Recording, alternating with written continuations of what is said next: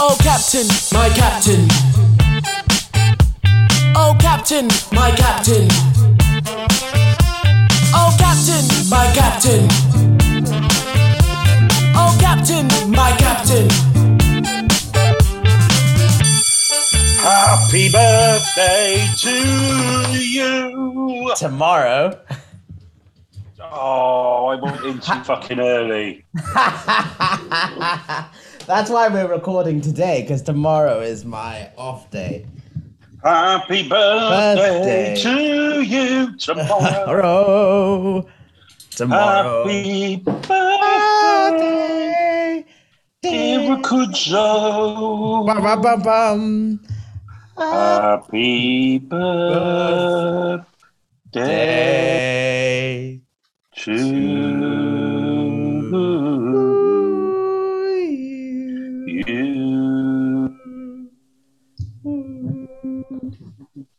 That was horrific. Should we just go straight into the podcast? Yeah, let's make that the intro. Welcome to Oh Captain, My Captain birthday special. It's Rakudzo Ricky Kuku Masindo's birthday tomorrow, the 4th of December. 3rd of December. No. Wait, Hold on, what day is it today? It's the 2nd today. That's you not knowing my birthday and the day of the month. I was just getting a little bit confused about what day of the week it was. I am terribly confused about everything. I have just made a slight tit of myself, which I will explain when we start the podcast proper. Hi, Ricky. How does it feel the last day of being 22? It feels weird. 23 feels like you can't say a 23-year-old boy. You can say a 22-year-old boy, you can kind of get away with that, but it's a 23-year-old man. That sounds better. So it's kind of like, ugh, I'm actually getting older, and I don't like. I don't think I can say a 22-year-old boy. I think it's creepy for me to say that. A 22-year-old boy. Well, you are a seedy-looking guy, so it doesn't help. Wait, speaking of seedy, where are you? I wonder if. Oh, for fuck's sake. No, doesn't want it today. Doesn't want it. No, it doesn't want it. Doing my thumbs up, and it's not working. Where am I today? I am in the my dressing room of Have I Got News for You? I've put this on. I'm going to spin this around so you can say to the fine people at home, the fine listener, what you can see. Can you work that out? Can you make that out? Yeah. So I can see, it shows the extent of Mark's Hollywood penetration. He has a mirror with like light bulbs on it, like the classic thing. And then in the reflection, there are a bunch of pipes and wires and like air conditioning. It's amazing, isn't it? This is, I'm in Riverside Studios, and it's a brilliant studio. But they haven't quite finished the ceilings yet. No. But wherever you go, whatever dressing room you go in, even like the poshest dressing rooms, they have that ceiling. Yes, but no, this is mirrored. One of those. Basically, you're exactly right. One of those mirrors that you only think exists in films. Yeah, exactly. Actually, Rakudzo, it exists in real life. I'm very excited about our guest today. I don't think you know much about our guest today, do you? This is sort of being done by my fair hands. We are going to be talking to... So, Series 1, we did an episode on TikTok. Yep. Series 2, we did an episode on podcasts. Yep. Because it's very stand-up heavy. And I think it's nice sometimes to pretend that we give a shit about other forms of comedy that aren't stand-up, even though stand-up is the best one. YouTube, podcasts, writing, they're all shit compared to stand-up. But every now and then, we should pretend that we care. Yeah. We should, give a nod to the actual professions that make money. The other ones. And so today, we are doing an improv special. Oh. Or when I spoke to her over text, our guest today is Ruth Bratt, who is, I'm going to say this right now, we've had some nice people on this podcast. Yeah. I'm going to say Ruth's the nicest we've had so far. She's genuinely the nicest. And so I think what I'm going to do today is go in hard, like properly see if I can make her bite. I think that's my plan today. Yeah, I want to bring out the dark side of Ruth Bratt today.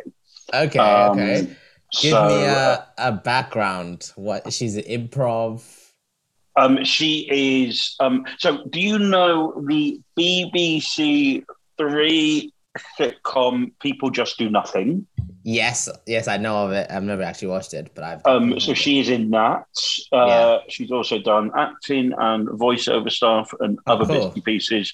But she is, I would say, primarily an improviser, and I would say, I think she's probably the best one.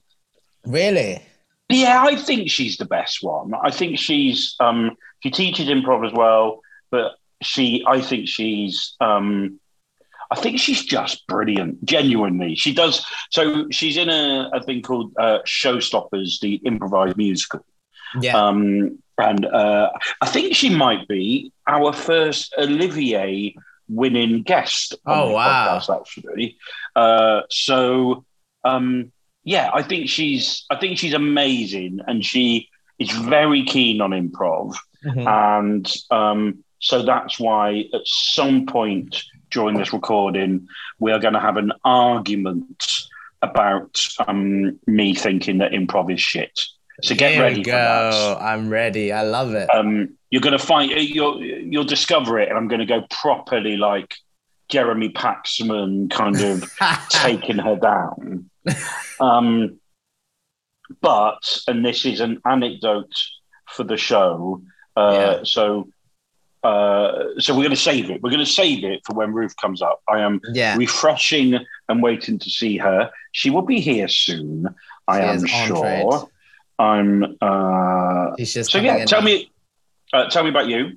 I am good. I am feeling the pain of a 12-week term, but I am good. I'm ready to go home and sleep and leave. Are you in Yeovil at the moment? I'm in Yeovil, yeah. And then it's your birthday tomorrow. It's my birthday tomorrow, and I'm going to the Comedy And we are joined by, talking of the Comedy Store, we are joined by Ruth Bratt. Hi, Ruth Bratt. Hello. Hi. The podcast has sort of started. Ricky does the editing, but it's his birthday tomorrow, so I imagine this one will probably go out unedited. Yeah, like it doesn't all the time. Hi, Ruth. Hiya. Ruth, Ricky, Ruth. Hi, Ricky. Hi. Happy birthday. Thank you very much. Thank you. This is the birthday special. We already sung Happy Birthday to Ricky in the introduction for the podcast. Yeah. Ruth is a magnificent singer. So what we've got is a magnificent singer who is not going to sing you Happy Birthday, and a shit singer who did sing you Happy Birthday. I think that's absolutely fair. Happy with that? That's a very good trade.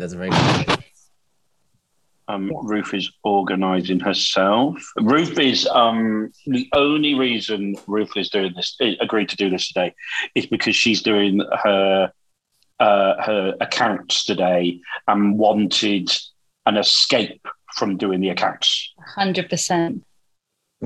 You're welcome. How are they going? Thank you. I found the box of receipts. Is that Is that it? I thought there was more coming. I know, and I downloaded all my bank statements, and then I cleaned the fire. So I think I'm doing very well. And now you're doing a podcast. No, I'm doing a podcast. I've been finding the box of receipts did take quite a long time because so I moved in December of last year, and I still have boxes. Obviously, still have boxes, and it's finding things like when because I moved from a 2-bed place to a 1-bed place, so everything's kind of been put into like different places than I would have put them into if I'd been organising it from scratch. Do you know? Does that make sense? And then me trying to find stuff is hilarious. Just, But now you're chilling out with Mark Older and celebrating the last day of Ricky being 22. Oh my goodness, 22. I know. So Oh. when Ricky was born, 23 years ago tomorrow or 22 years ago tomorrow? I never know how ages work. 3 years ago tomorrow. Would it? Tomorrow is my 24th year of life. That's the 23 years of tomorrow. Yeah. I had been doing stand-up for 2 months already by the time Ricky was born. Yeah. So what would that be? 1999? 1998. 98. Wow. I had just started acting. Jeez, you guys have more experience in acting and stand-up than I do in life. Oh, that's depressing, isn't it? Anyway, I don't know if you logged on when I was introducing you to Ricky, when I was saying things about you. So I'm going to repeat them so you can hear me, and I've got an anecdote that I want to share with you. Basically, you are one of the funniest and nicest people I have ever met doing stand-up. This is absolutely fucking correct. 100%. Ricky, Ruth Bratt is an absolute gem. Mm-hmm. I can tell already.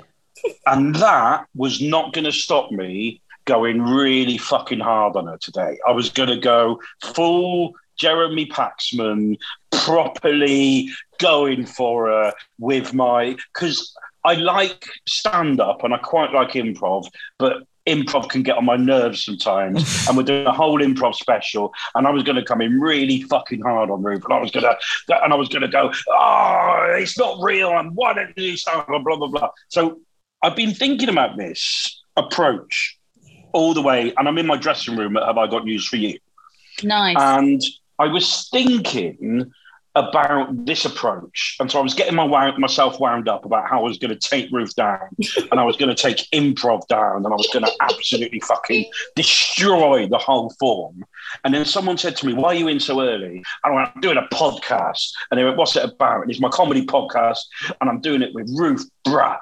And they were like, the improviser. And I went, yeah, the improviser. And I'm going to tell her how I think improv is naff, and she should absolutely destroy her. And they went, you do know Paul Merton's in the next room. And I went, I'm probably going to change my tack.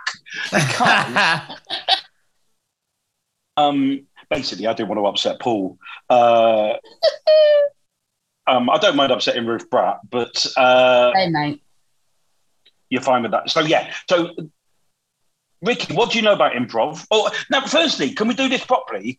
When I said, oh, do you mind talking about improv? You went, oh, yeah, I love talking about improv. So is there a V on the end of it? What are we doing? What are we getting right at the beginning? So here's the thing. You can call it impro. You can call it improv. There's theories about which is which. Wow. I think impro is more like the old school Keith Johnston stuff. Improv suggests that you're probably influenced by the more sort of North American stuff and Del Close and Second City. For me, it's just whatever. I mean, I don't really care. You can call it either. just whatever rolls off the tongue easiest. And I've always called it impro, so I continue to call it impro with absolutely no political agenda at all. But there are politics within the improvisation world that would suggest you have to come down hard on either one or the other side, whichever. You see, Ricky, after my rant, which went nowhere, we have now discovered. Did you know that there was a whole political thing in the world of improvisation? No, I didn't even know that impro was a thing. I had no idea. What do you mean you didn't know it was a thing? Like impro. I thought it was just improv. I thought everyone just said improv all the time. Well, like so Keith Johnston's book. So Keith Johnston is often called he's one of the sort of fathers of improvisation. Like he's one of the big gurus and he started in the UK, I think, and his book is called Impro. And then, but improv is more. Because if you think about the way English people say improvisation, improvisation, and Americans are improvisation. So they're improv. No, they don't. They do. They say it differently. That's a ridiculous way of pronouncing a word. Improvisation. I agree. Improvisation. Improvisation. Improvisation. Do you improvisate? Yeah. It's just the accent. It changes the way you say it. So, and Del Close, who's kind of like the big guru over in North America, is improv, definitely. So in a slight tangent, about 2 years ago, I did my first and last ever voiceover job. Basically, there was a TV show that they had made called The Cars That Made the World. And it was voiceovered by one person, but they wanted to sell it to like different countries, but also airlines. So they had to get rid of that person's voiceover and redo the voiceover incredibly cheaply and incredibly quickly. And so they got this guy in because I'm incredibly cheap. Mm-hmm. So we did like 8 episodes in 2 days. And I discovered during the one about the future of cars that I don't know how to say the word. You know, innovation. Yeah. Yeah. Innovative.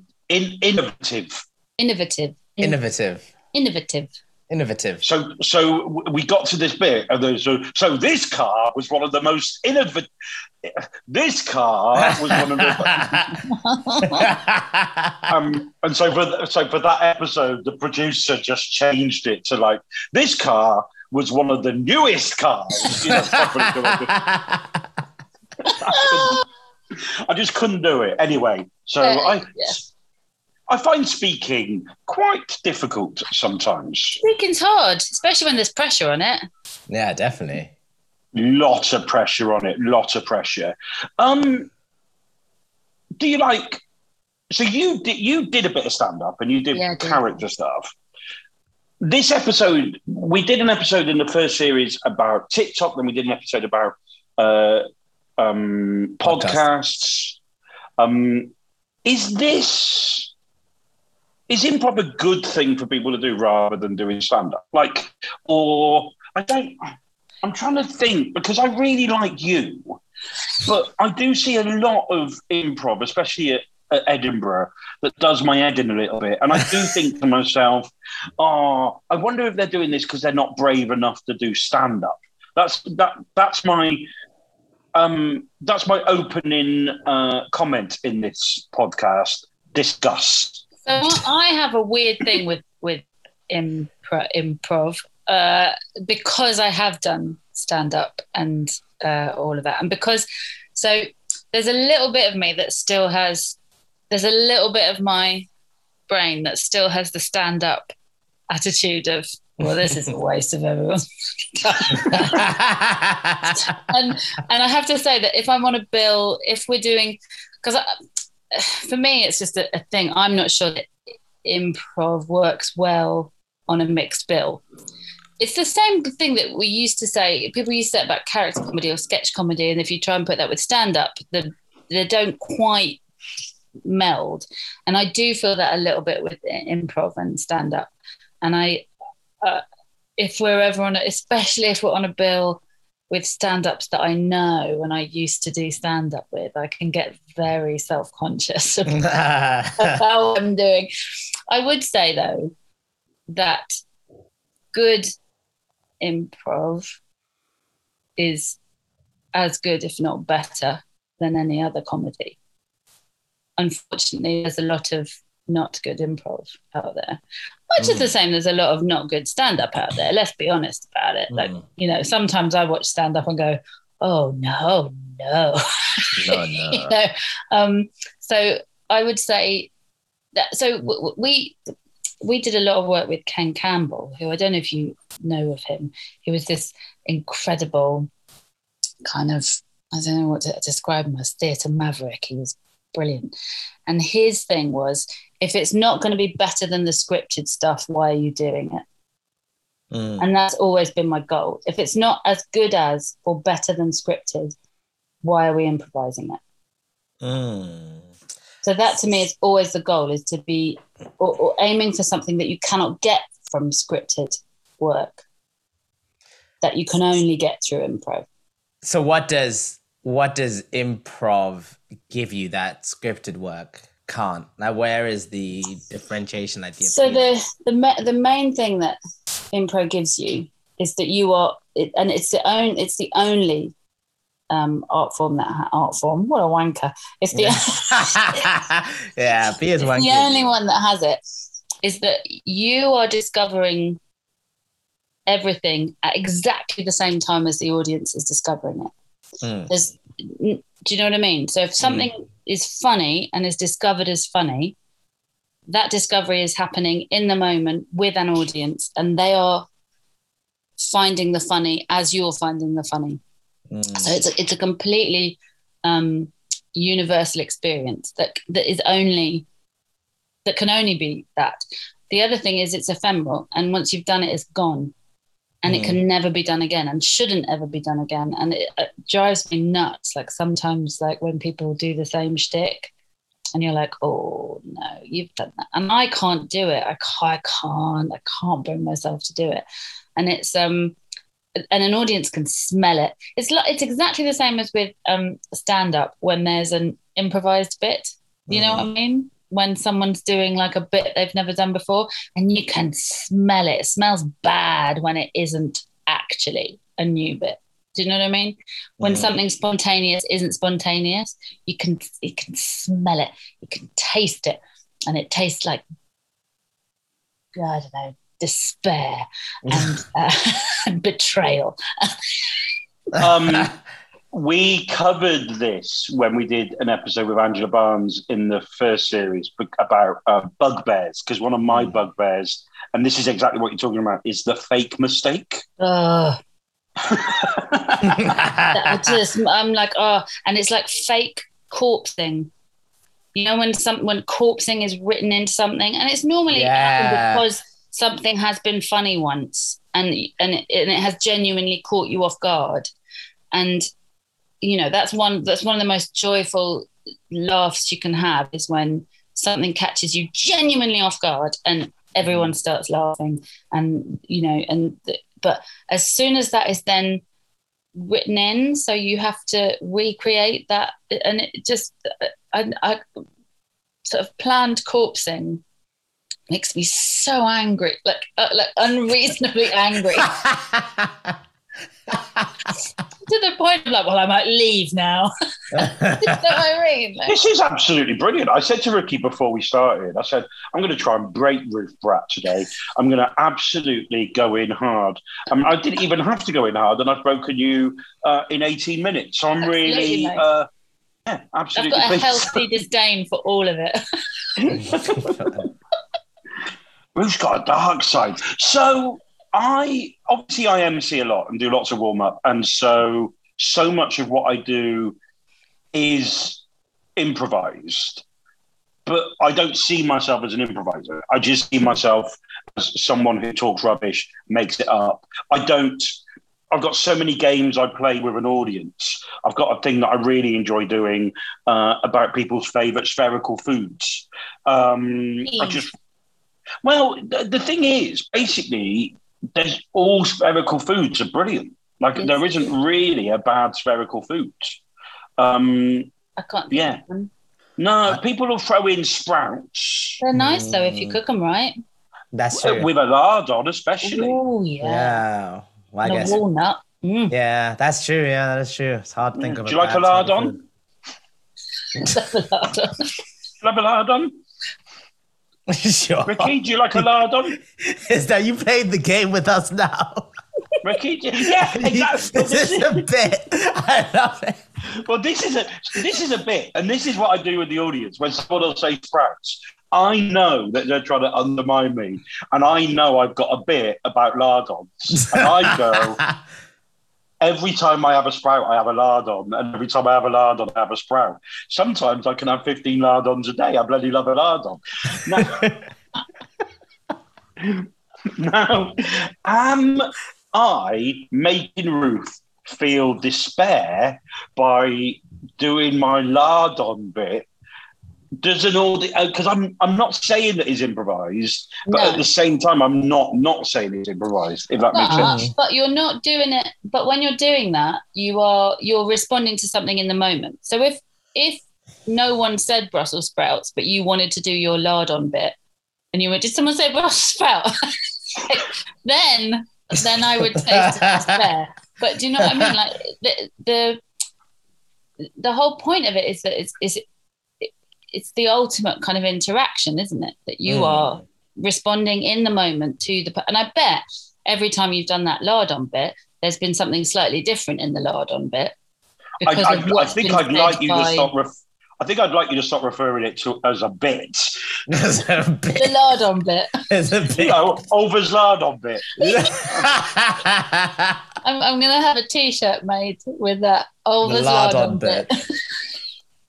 Ricky, how much editing can you do on this episode? Basically, do you have the ability and time to bleep a name if I mention names who do the thing that we've done this before? Yeah, I mean, I can. I know when this is now because you've helpfully told me, so I can just take it out. Okay, so I think he's a good comic, but not gonna lie, editing Ricky here, couldn't find a bleep sound. It's harder than you think. But let me know if when Mark said lardon, you thought he said hard on like me. Bleeped name out. Used to do a bit where he would be on stage and he would say, "Oh, look at that intellectuals corner over there. Look at intellectual," and like he would do it whatever the room was. He would do it where and that always used to annoy the shit out of me, that he was going in with that bit going, "Oh, look at you lot over there." And I was like, "Oh, come on, mate. At least find the people first if you're going to point at them." Yeah. I mean, but I guess that's probably what makes your warm-up more closer to stand-up than improv. Because, like, stand-up is, like, trying to find ways to take pre-written things and make them look in the moment. That's kind of what the trick is. Like when you're like in the way a magician has their tricks, that's kind of the trick of stand-up, of trying to look spontaneous, but everyone kind of knows that it's not. But I suppose in improv, it's more annoying because you're actually saying, no, this is improvised. And if you then come out with something that's not, then you are just directly deceiving an audience. Yeah, and also people don't believe you anyway. So don't give them any fuel. Like, you know, people never believe that what we're doing is improvised. And it's really frustrating because you're like, well, it is. But if someone then does something that clearly isn't, you're like, oh, well, that's added fuel to the fire of, the people who are like, I've worked it out, actually. I've worked out how to do it. No, all right, then. Do you prefer impro than scripted stuff? Do you prefer, because you act as well, do you like getting stuck into a script, or do you, like making it up? I like both. I do love both. Both. And I mean, what I would say is that impro has made me very, not lazy, very kind of like, can't think of what the word is, but like I sometimes go, oh well, if I can't remember it, I'll make something up. It'll be fine. And you know, I can be a bit sort of lackadaisical. Lackadaisical. I can be terribly lackadaisical with the script. But like if I write something and then say, okay, fine. I'll put a picture of this on our Twitter. You've made me. Too many people have asked what this is. There you go. God. I discovered a couple of weeks ago that sometimes if you put your thumb in the right position on Zoom, it does a little thumbs up emoji on the screen. That's amazing. Yeah, thank you, Ruth. I think it's amazing. Most of our listeners don't give a shit and think I'm having a breakdown every time I do it. Yeah, I can be very lackadaisical with scripted stuff. But if I'm writing a script, I get really annoyed because the rhythms of written stuff are very specific. You'll know this from stand-up. Like if you get the rhythm wrong, and often it's like a misplaced word rather than anything else. And if those rhythms are wrong, then it really mucks up the whole thing. So, you know, but I love scripted stuff. I do. I mean, a lot of the scripted stuff I've done has a heavy element of improvisation in it now. Because that seems to be quite an in thing. Yeah. The other thing about impro and stand-up, and maybe this podcast came out of getting people involved in comedy and getting people from different communities involved in comedy, because we realised that the Bristol scene was, frankly, the whitest place in... the Bristol scene is whiter than the backdrop of all three of our Zooms today. I mean, that is how... although you can see just how bad the ceiling is in my dressing room. Yeah. That's some beautiful ducting there. That's a beautiful ducting. I think one of the things that maybe is attractive to people doing improv is that you don't do it on your own, that you've often got people that you can kind of play with, basically. Yeah. Ricky, what do you ever like the idea of doing sketch or improvisation or even a double act or something like that? Or do you like the idea of being on your own? Interesting question. I think among non-artsy people, improv has a bad reputation for whatever reason. Like, and it's shit. I was being nice, but there we go. But it's like even stuff like like the Impractical Jokers, how everyone kind of thinks they're like a prank group or whatever. But then when you tell people, oh no, these guys are like improv kids, they were doing it at uni and then they got better and then they made a show from it. Like, this is actual improv. People don't kind of want to believe it. But so it's like that show kind of made me interested in giving it a go. But I think stand-up has always appealed to me because you can just turn up on your own and you don't have to worry about other people coming and what they're doing and what's in their heads and what they're thinking is funny. But I guess I'm just a lone wolf who doesn't need a pack. But I'd love to have a little solo improv. There's a lot can of that you? Around. Yeah, of course. Well, what's that like? What's that? How does that work? Depends on the person. I know one guy did this amazing thing I saw where he did half the scene by himself and filmed it. And then he had a conversation, he played that back and he had a conversation with himself. It was amazing. It was amazing. Wow. Really incredible. Other people will have an in-time conversation, so they'll switch seats or whatever, or there's lots of different ways of doing it. I mean, there's definitely an option if you want to do it by yourself. I mean, most improvisers don't want to be by themselves, because that was one of the things that I definitely found when I started doing sketch and improv rather than stand-up. It was really nice not to be by myself on a stage. I think what I missed in lockdown was the twinkle. When you look at someone else on stage and they've got that little twinkle, and you're like, oh, either I've said something funny or they're about to say something funny, and I miss that. Yeah, that must be incredible. I think like what would be nice about it, kind of like when you're speaking to comedians versus speaking to non-comedians, is it's fun.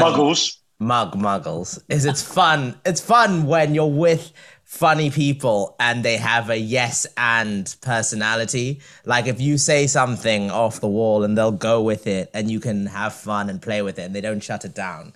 So I think that's something that I would really enjoy doing in like an improv group. Yeah. I was talking about John Richardson the other day, and I was talking about how quick he was and how funny he is.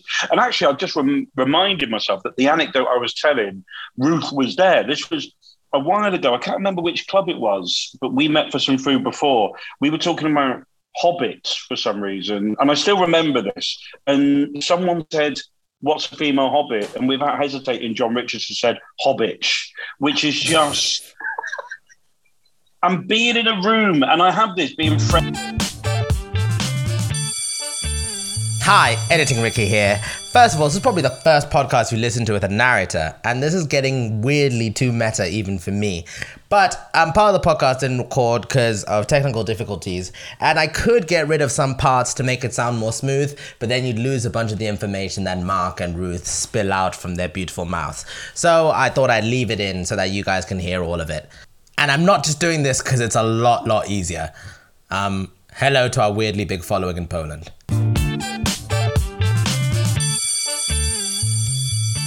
Yeah, they've all done Second City or UCB or, what were they called in LA? The Groundlings, I think. The Groundlings, yes.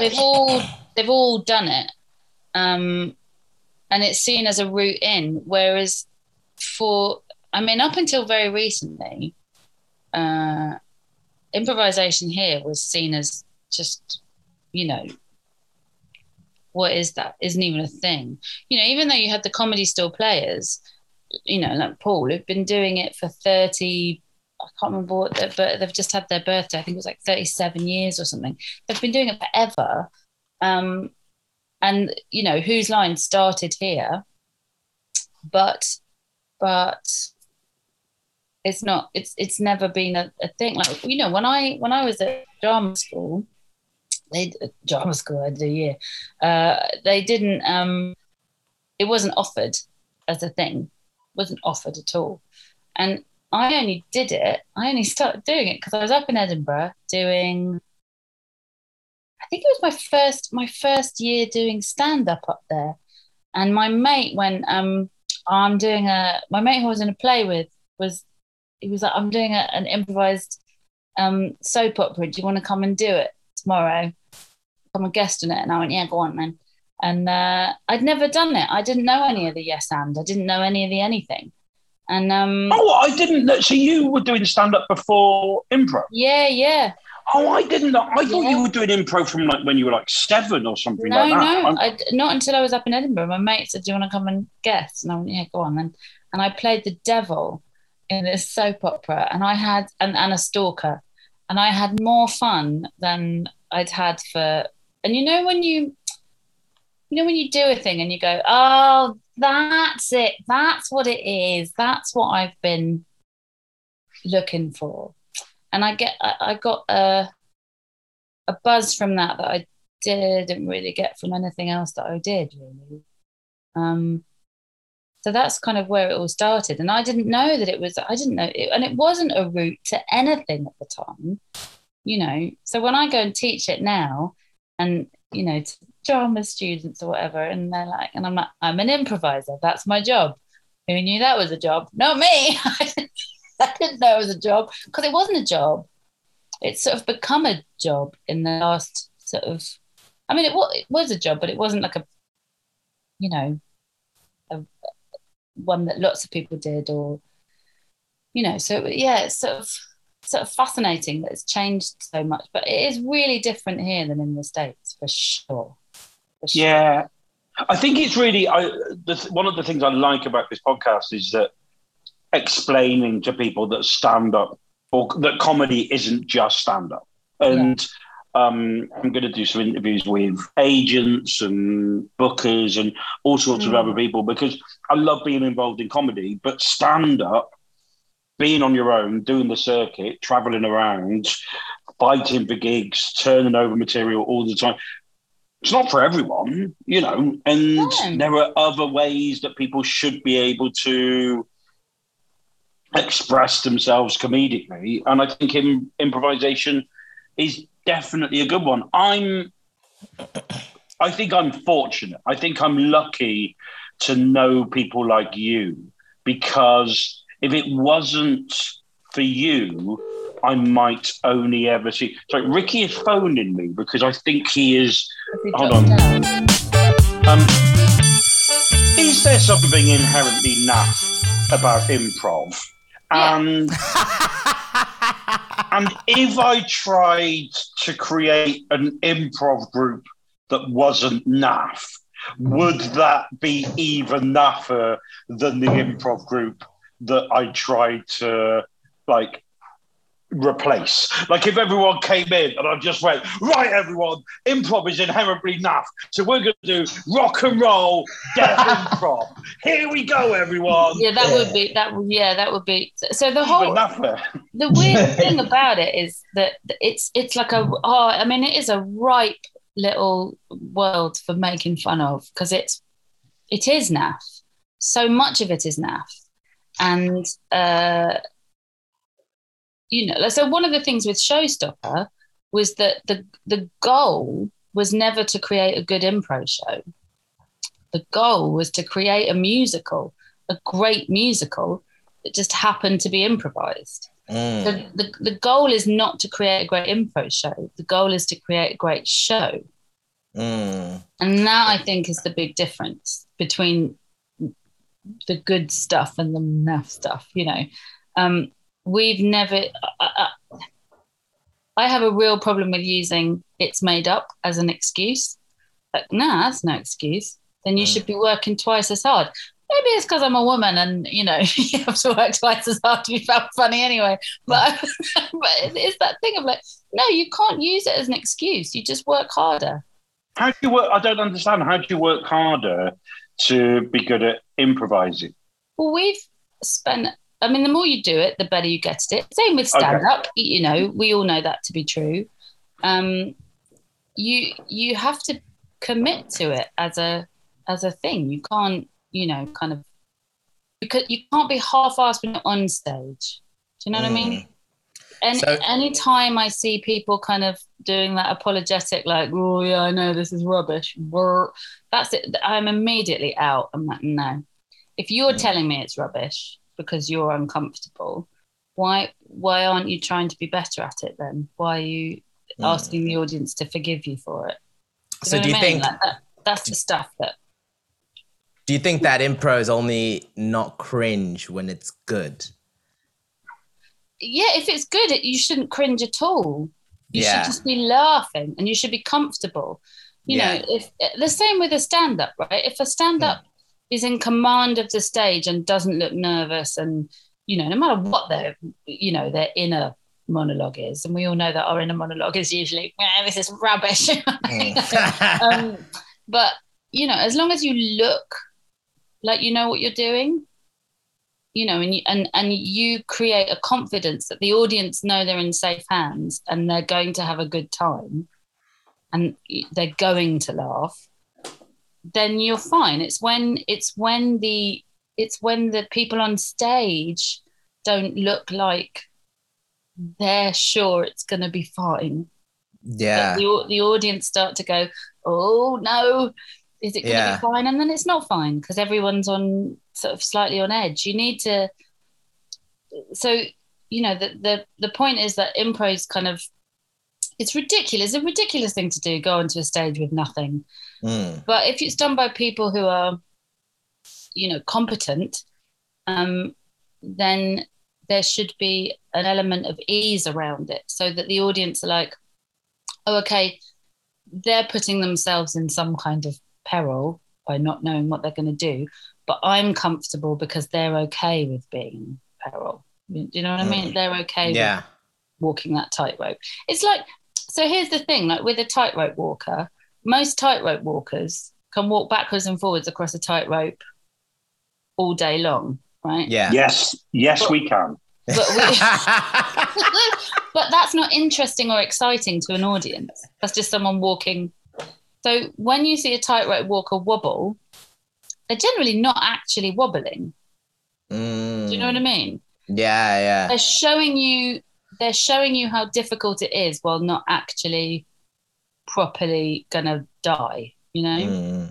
Yeah. So, and I kind of feel that there's a similarity with that with impro. Like, you know, I'm comfortable enough on stage that I know it's gonna be fine. It's gonna be fine. It's never gonna be less than entertaining. Is it sort of a little bit nerve-wracking? Yeah, sure it is. No one's gonna die.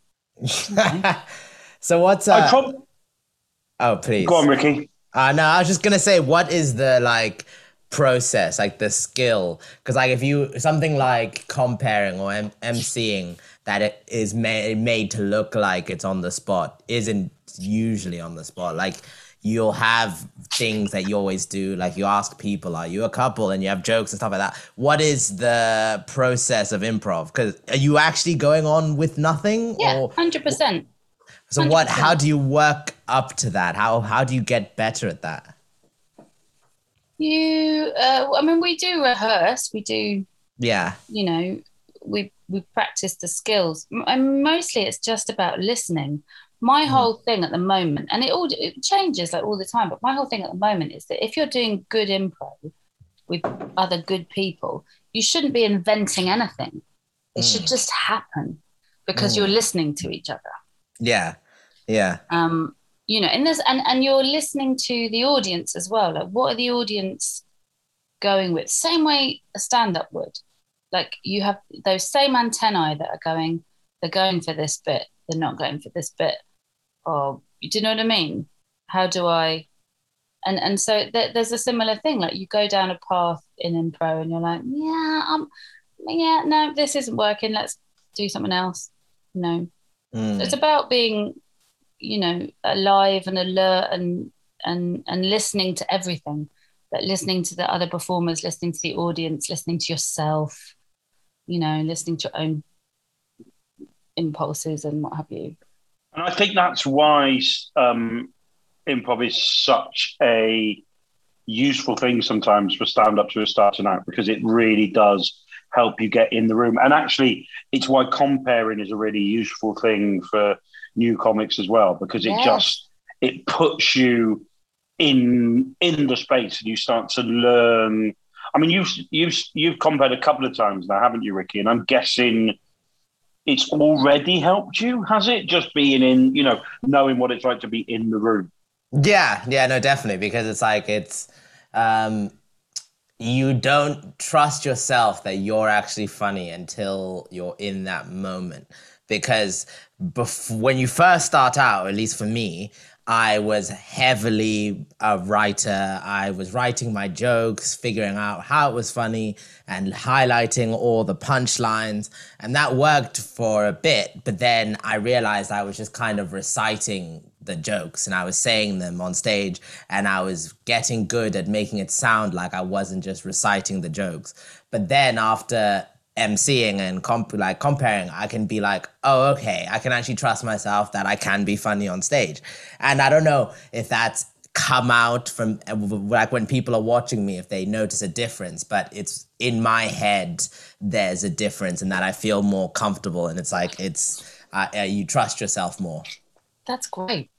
But that's really, so the whole thing about improv is about being in the now, right? Yeah. And there's all these rules that we're told about improv. So many rules, so many, you know, like that everyone thinks they know and that they have. But the more you do it, the more you're like, actually, those rules are kind of, they highlight the inadequacies of our language, for one. But a lot of the rules aren't actually helpful, you know? The most sort of important thing for me is like, are you in the moment of now?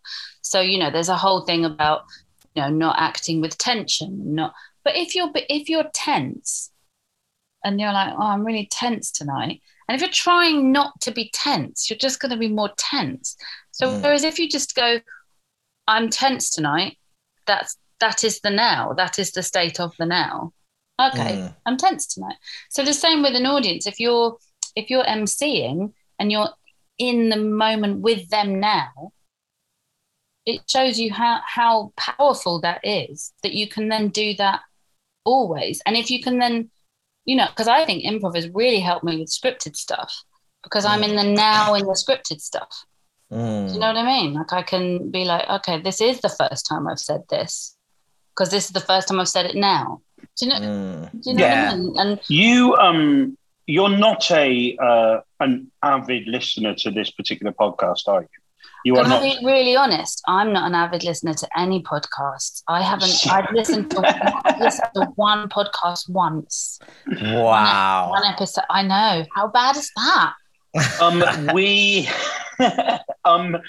We interviewed James Acaster 2 weeks ago. Oh yeah. And what's really interesting is what you just said then about the improvisers, or your particular idea about being in the now. And if you are feeling tense, then, well, if that's what you're feeling, then do that. Lean into that. Is almost, I would say, Ricky, almost word for word the exact conversation we had with James about writing new material. Yeah, exactly. Yeah. Almost exactly when he was talking about being on Taskmaster, and he was feeling unsure and he was feeling slightly uncomfortable, and so rather than backing away from it, he leant into it, and that's when he had a go at Rod and a go at Greg, and that clip's quite a famous clip and it's gone viral because he did exactly what you said. And I think that's really interesting that two people who come from different worlds, but also you haven't listened to that, come up with pretty much exactly the same theory for dealing with something, whether it's stand-up or improv. Yeah, I mean, it's never going to be a bad thing, right? And if you think about, in terms of like writing and what have you, in some ways, improvisers are just really fast writers, and you're writing now, and we don't get the chance to edit out the bits, that I mean, you can, there is a lot of improv that is used as base for. So when me and Lucy did our sketch show, obviously most of it came from improvising, and we'd sit in her front room while her baby was asleep, and we'd put on different wigs, and we'd go, who's this person?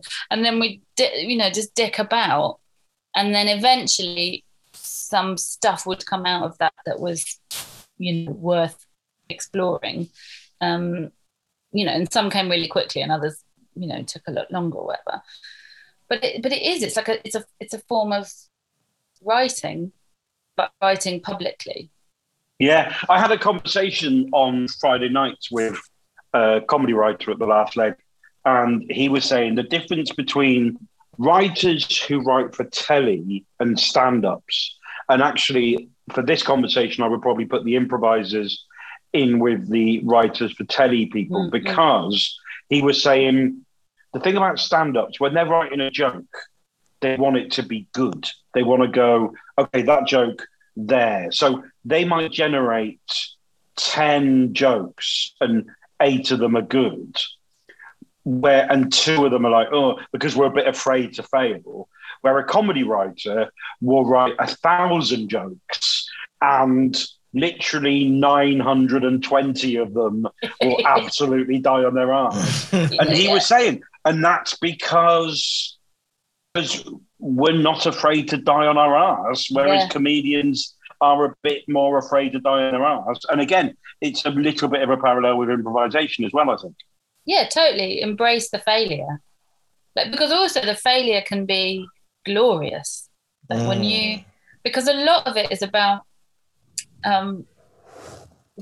genuinely believing you can do something. So This is my problem, because I turn off a lot of my conscious brain when I'm improvising, and I end up doing some dumb stuff.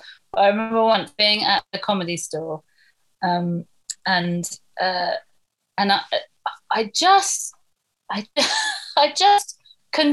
was convinced that I could do a crab, you know. I was convinced I could do it, and I started doing it. And Lee Simpson was my scene partner, and he said it was hilarious, this moment where I was like over halfway down and realized I couldn't do it, but couldn't get out of it because I'd really committed to it physically, and physically there was no going back. And he said the funniest bit was watching my eyes as I realized that I was doing something I couldn't physically do. I put my back out massively. It was hilarious. It was so worth it. But the joy of that failure was, you know, like, and there was another one. For me, it's always physical failure. I was playing a contortionist, and I went, it's all right, I can hide in this box. And we had a box on stage that I went, I'll just get in the box. I'm not a contortionist. But I spent, I'm going to say, a good 3 minutes trying to squeeze in front of an audience, trying to squeeze myself into a box that I physically couldn't get into, you know, without one bit of me hanging out, you know, really ungainly. But that joy of failure, of failing massively to do something, but with absolute 100% commitment and belief, is a thing that it's another thing that you only really get in improv.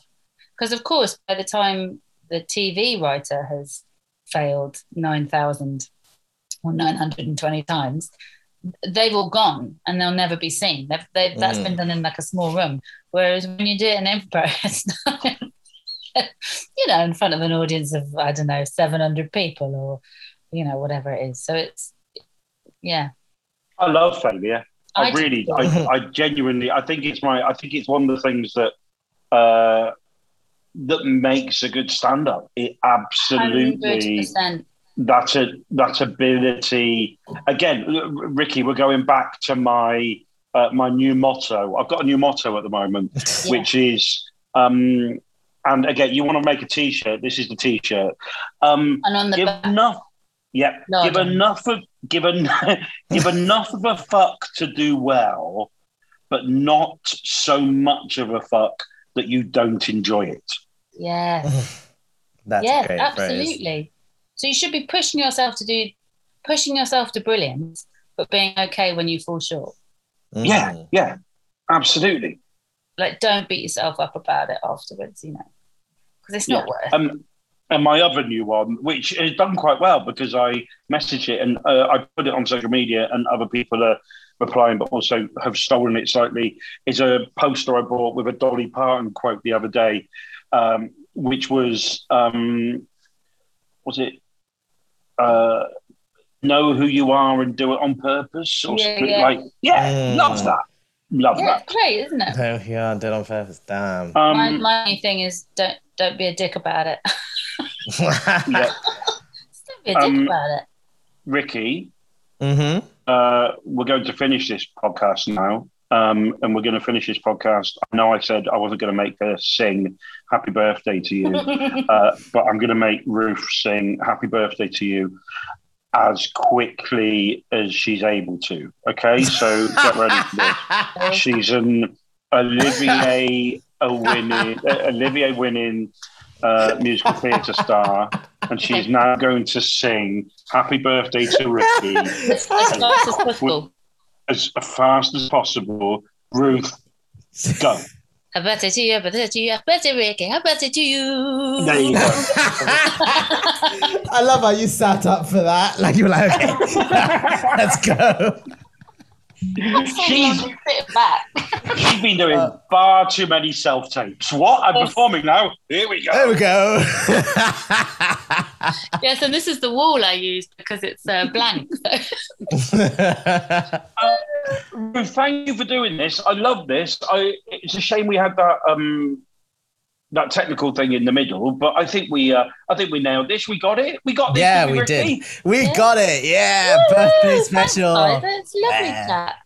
I told you she was nice, didn't I, Ricky? Oh, she's so nice. You didn't go didn't off lie on about that, did I? No, I didn't. One day I want to do an episode where we have a proper cunt on and just absolutely do a proper bitchy one. Maybe that'll happen. Maybe that'll happen in like series 10 or something. What, like that. Who really like hates other people, or is just like an awful human? Oh, both. Great. We must know someone like that. Yeah, we must be those people. Thank you, Rupert. Enjoy the rest of your avoided tax. Thank you. I will. I will move the teapot that is currently on top of the tax. Probably a good idea. This episode is out on Saturday. If you ever want to listen to your second ever podcast, I will. Yay! Woo! Maybe she won't. She absolutely won't. She won't listen to the podcast. Goodbye, Ruth. We will see you very soon. Yes, please, and thank you. Bye-bye. Thank you very much, Ruth, for doing this. Bye-bye. Ricky Masindo. Oh, there you go. That's the end, isn't it? That is the end, I believe, is what they call it. Are you going back to Bristol tonight? Are you going straight to London tonight, tomorrow? Where are you waking up for your birthday? I'm waking up in my room in Bristol. And lovely. Then I'm going to London in the afternoon to the Comedy Store, and Finn Taylor, episode 8 or something of Oh Captain, My Captain will be there. Oh, Captain, my Captain. Well, enjoy yourself. I'm going to go and get some food, and I will speak to you. Oh, Captain, my Captain. Goodbye. See you, Mark. Bye. Oh, Captain, my